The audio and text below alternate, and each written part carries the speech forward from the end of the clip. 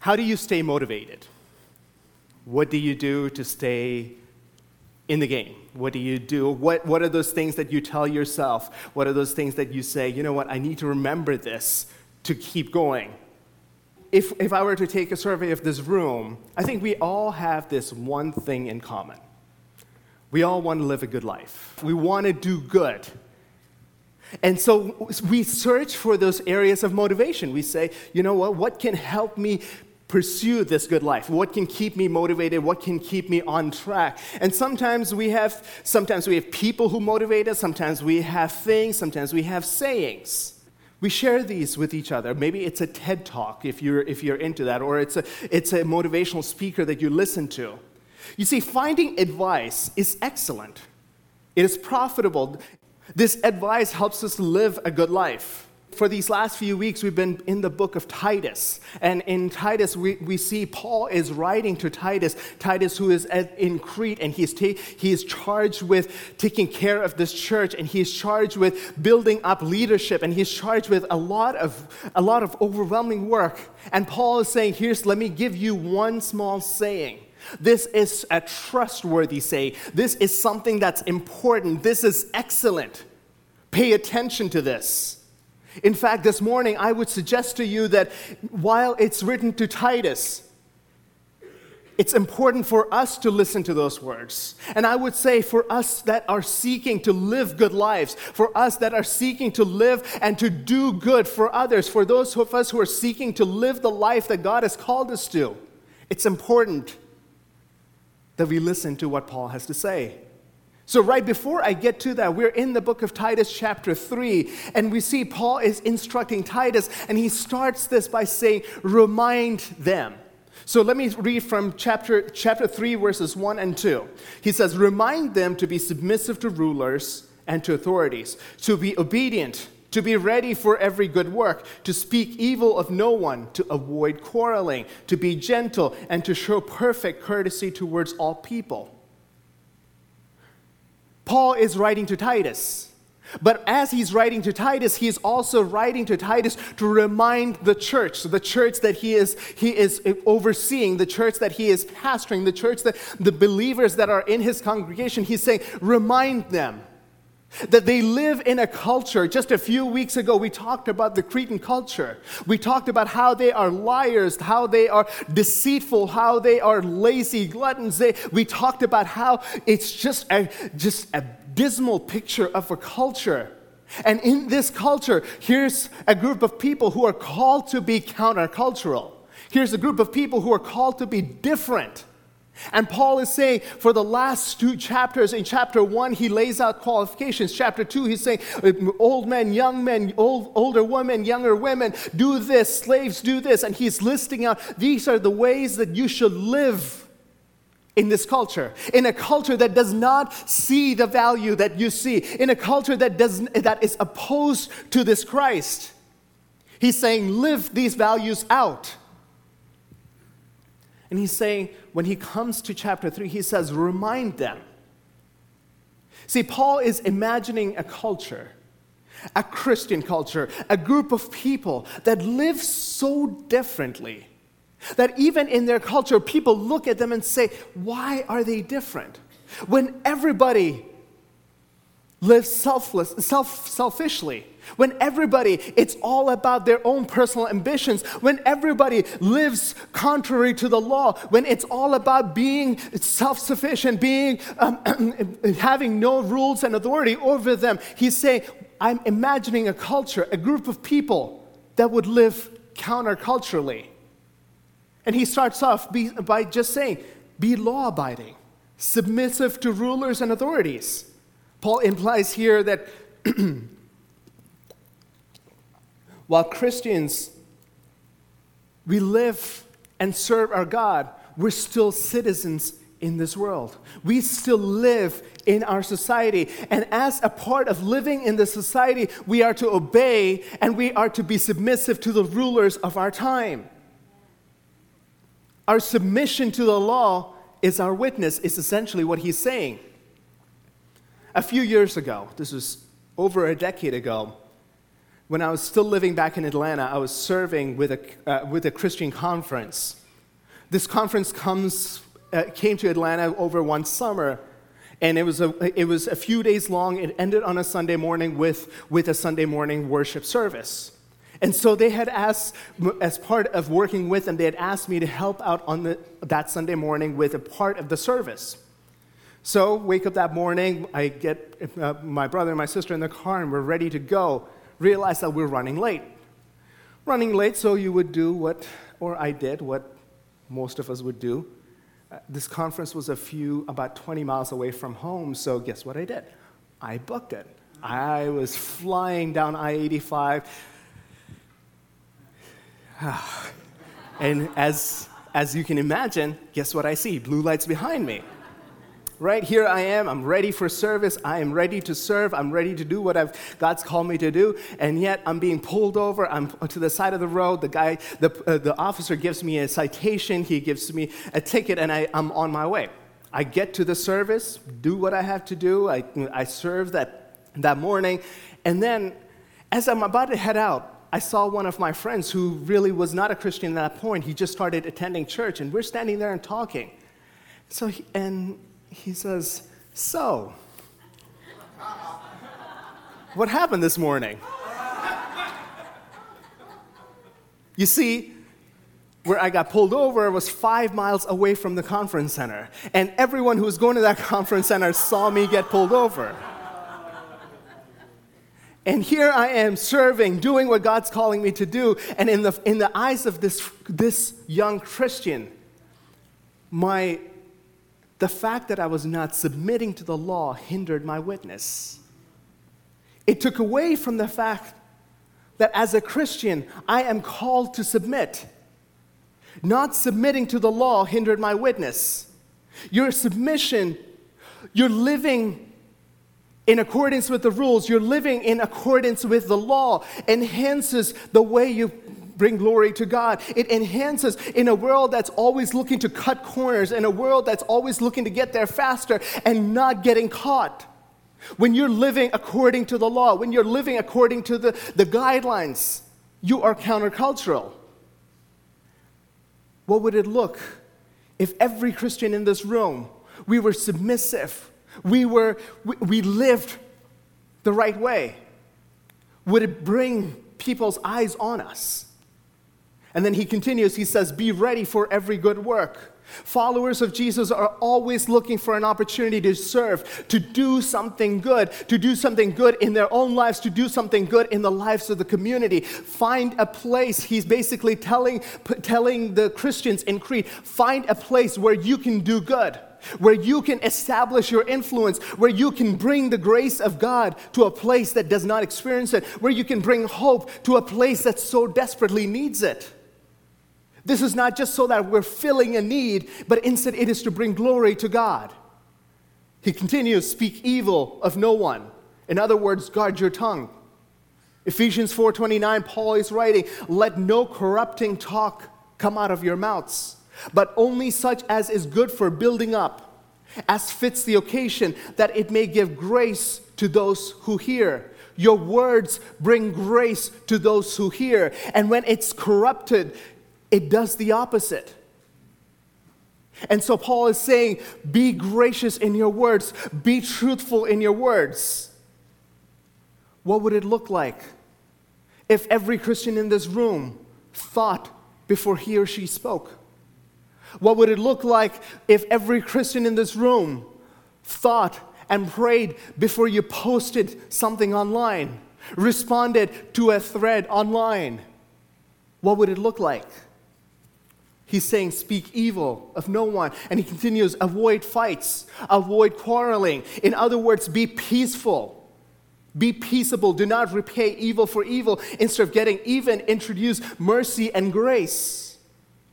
Be willing not to fight in conversations and in actions. Be willing to ask, how will my response against me, for those actions against me, make Jesus look? How will what I do make Jesus look in the situation? Can you imagine a world where every Christian would take what's coming at them and respond in love and grace. When every Christian would take the evil of this world that they're experiencing and turn it around with joy and grace, what would that world look like? And then he says, be gentle and show courtesy towards all people. See, sometimes we as people, we like our rights. We don't like it when we're wronged. We don't like it when our freedoms are encroached upon. As Americans especially, we love our freedoms. So much so that when someone infringes on them, we are angered, we're enraged.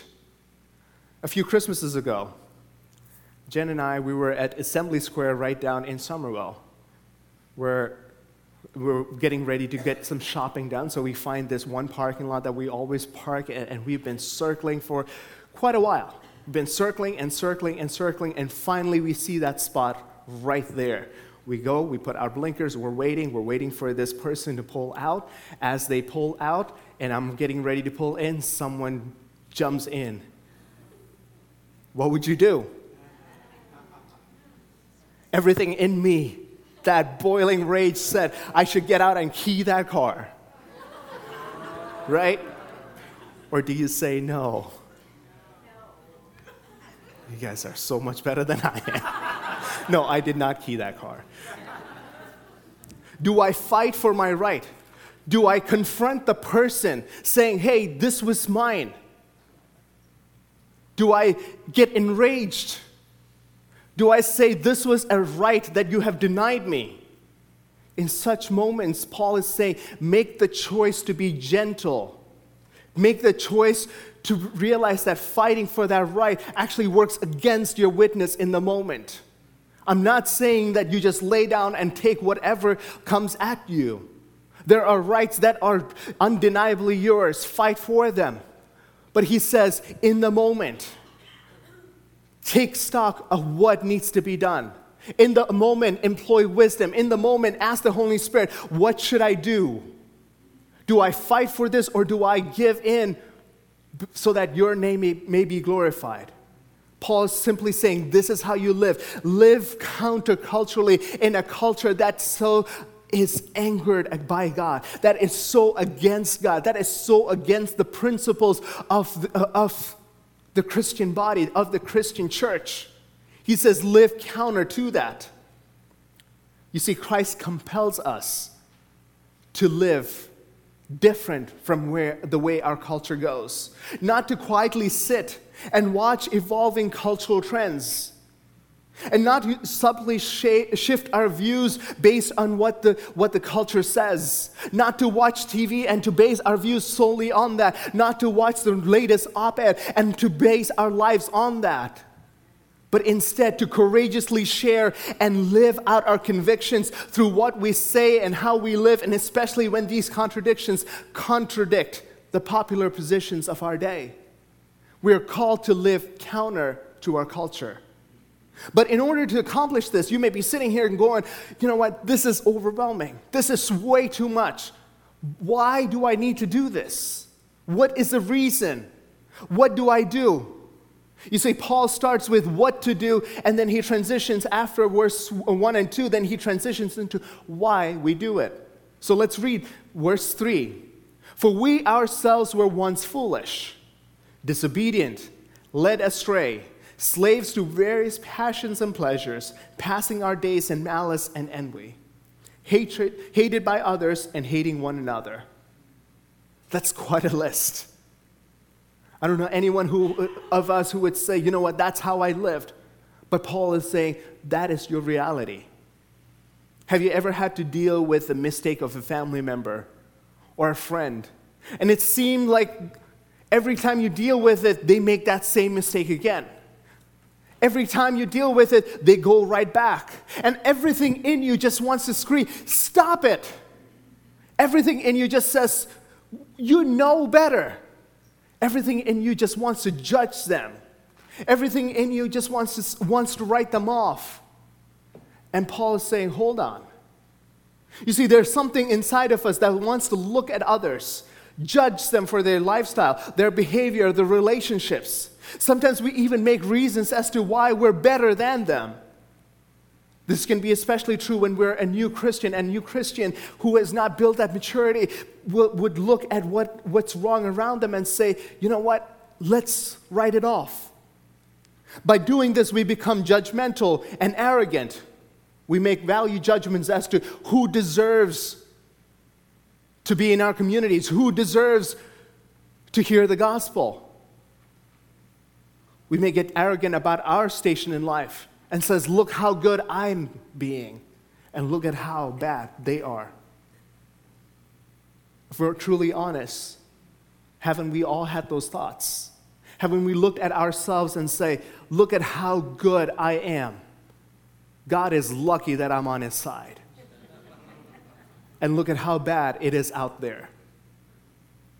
Perhaps if there's one consistent critique of those who follow Jesus, those who claim to be Christians, it is their inability to play well with others. Christians receive a great deal of criticism for the way in which we interact with those who do not believe what we believe. You see, we become sometimes like that small town performer or the musician who suddenly struck fame and now will not look back. They've forgotten where they've come from. Paul is recognizing that we have a tendency to look back on our culture, to look back on those things that we were once in with contempt. And he's saying, remember where you came from.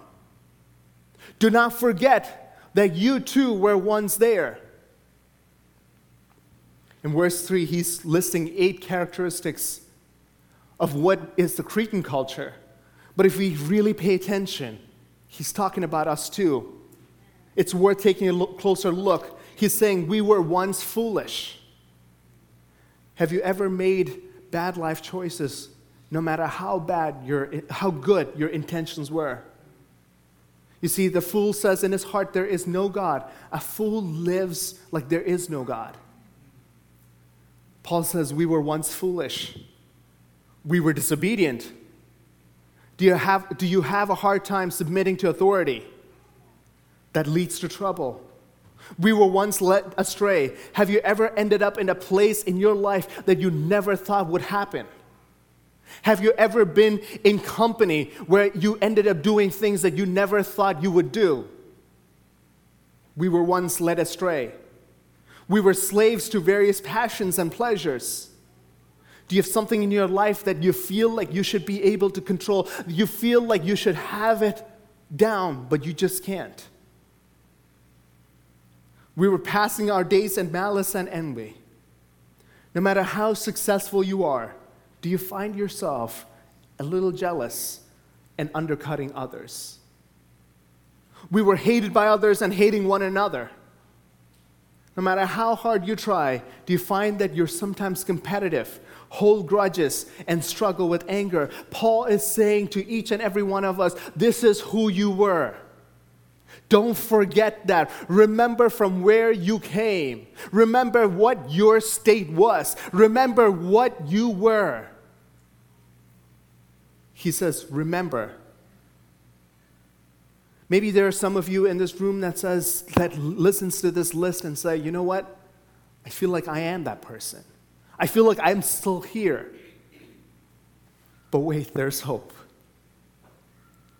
See, because of who we are, the reality is we deserve nothing. The reality is we deserve death for who we were, for what we did. We were walking dead and we did not even know it.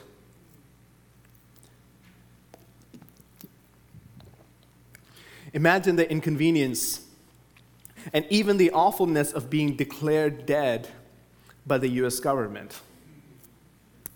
This is a true story. In August of 2010, the communications specialist Judy Rivers went to her local bank to open a new account.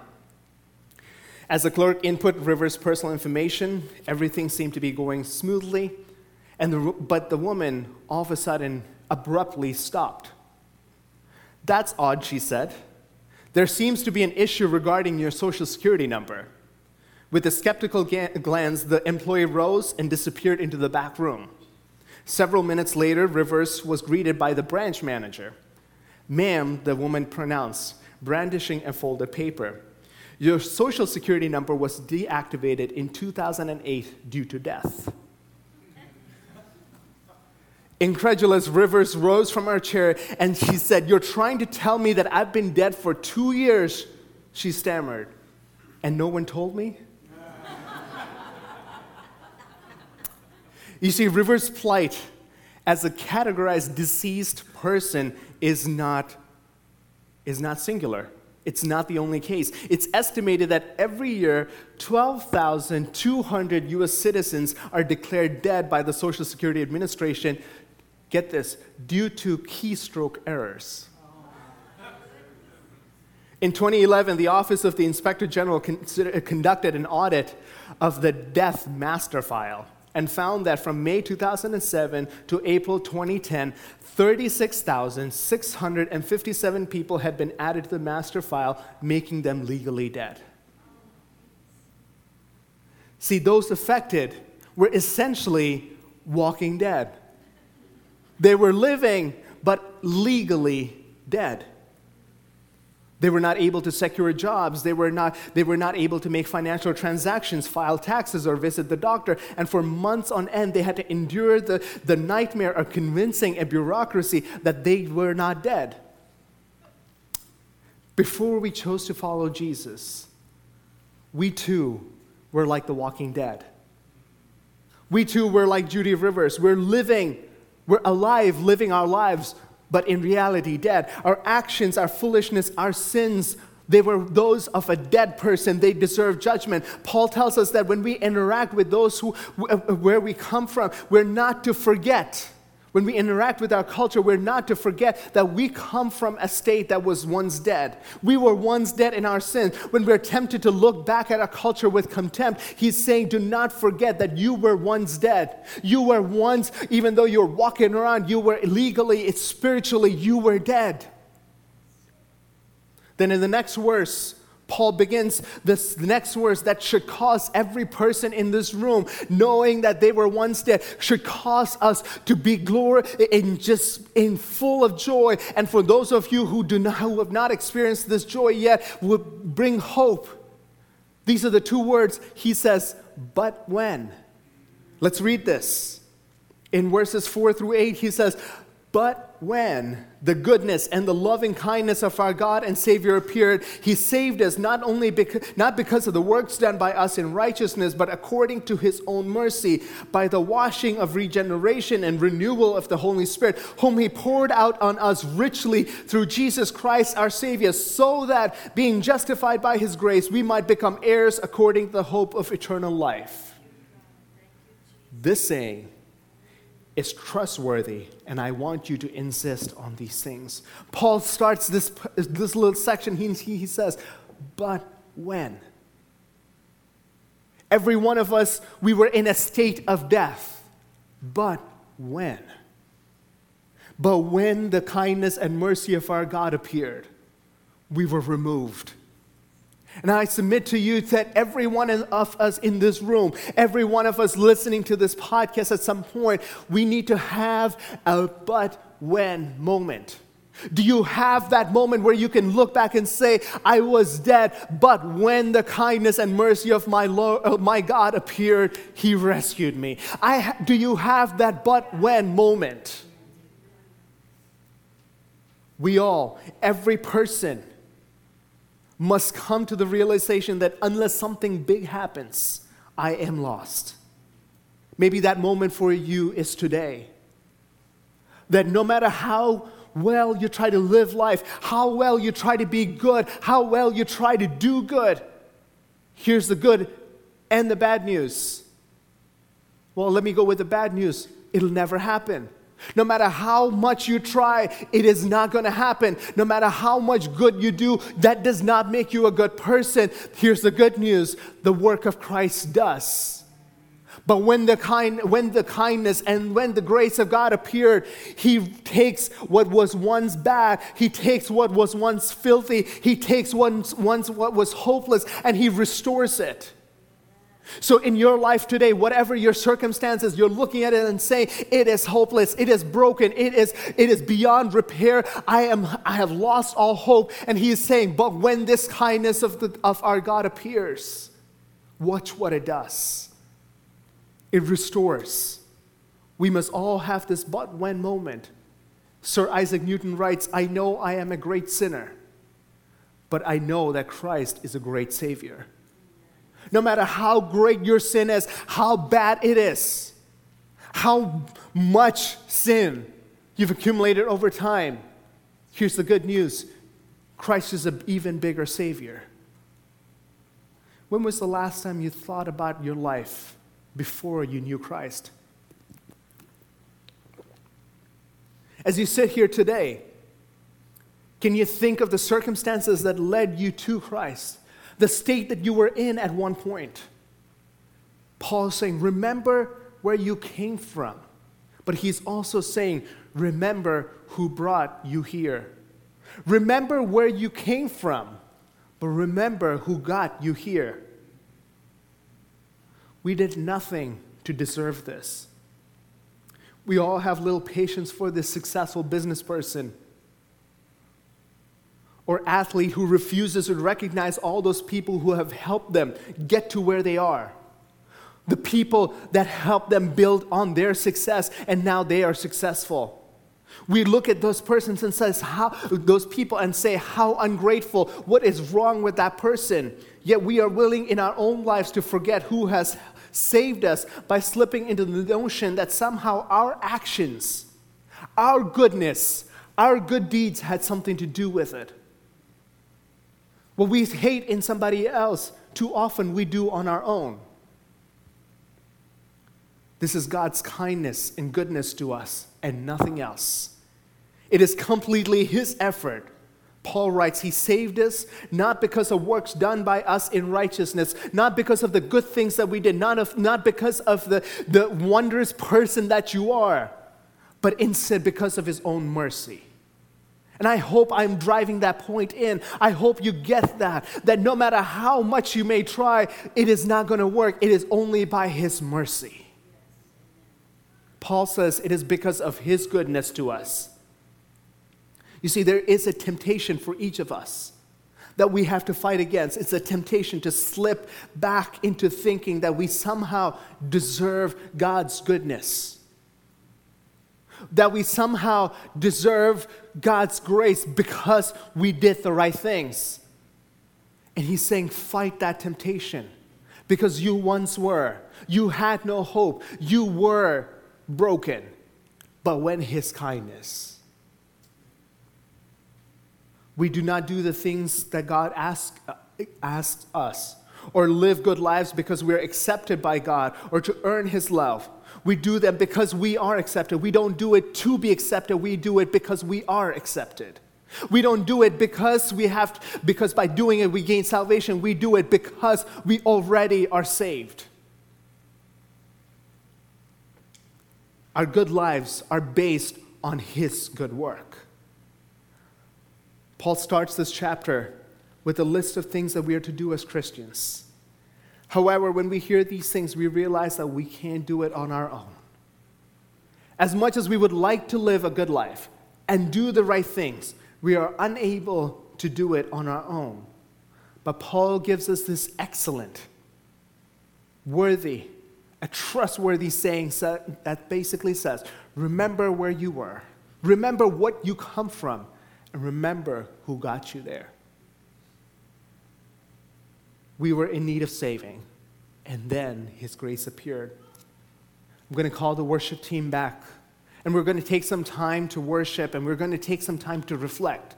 As we conclude, I want us to take some time to think about where we were, who we were, and how we've gotten here, and who got us here. You see, a person in the right spiritual mind never looks at this list, never looks at someone else who is in sin and says, I am better than them. They look at that person lost in sin and says, I was there. I was that person. They extend grace and compassion to that person. When's the last time you thought about your former life? No matter how good or bad you may think you were, we were all sinners, no matter the degree. We all started in that place. As we spend some time in worship, reflect on that former life that we had before we met Christ. As you remember all that God saved you from, praise Him and trust Him with opportunities He places in front of you to point others to that saving grace. And as we continue in worship, pray for a humble heart.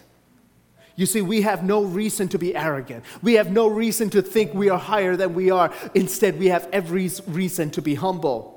We should not be arrogant or prideful of our station and be discourteous to other people because of who we were and what we came from. We were once sinful and in need of help. And so we have no reason for pride to build up.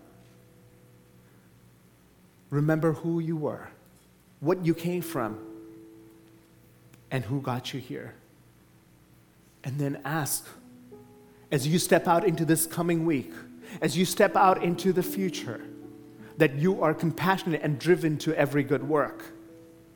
Because we have been forgiven, we must care.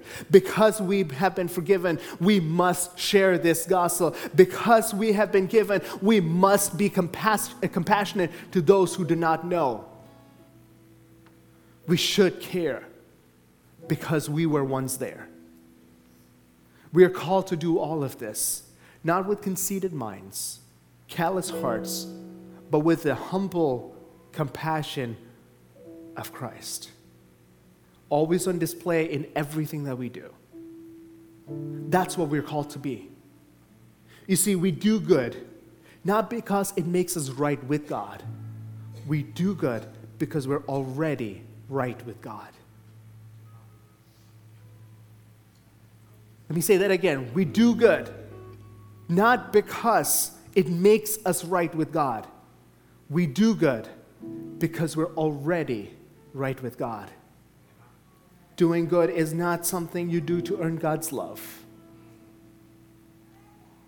Because no matter how much you may try, we were once there. We were once sinful. We were once dead. And the only thing that could rescue us from that state was the kindness and the mercy of our Savior. Would you bow your heads with me?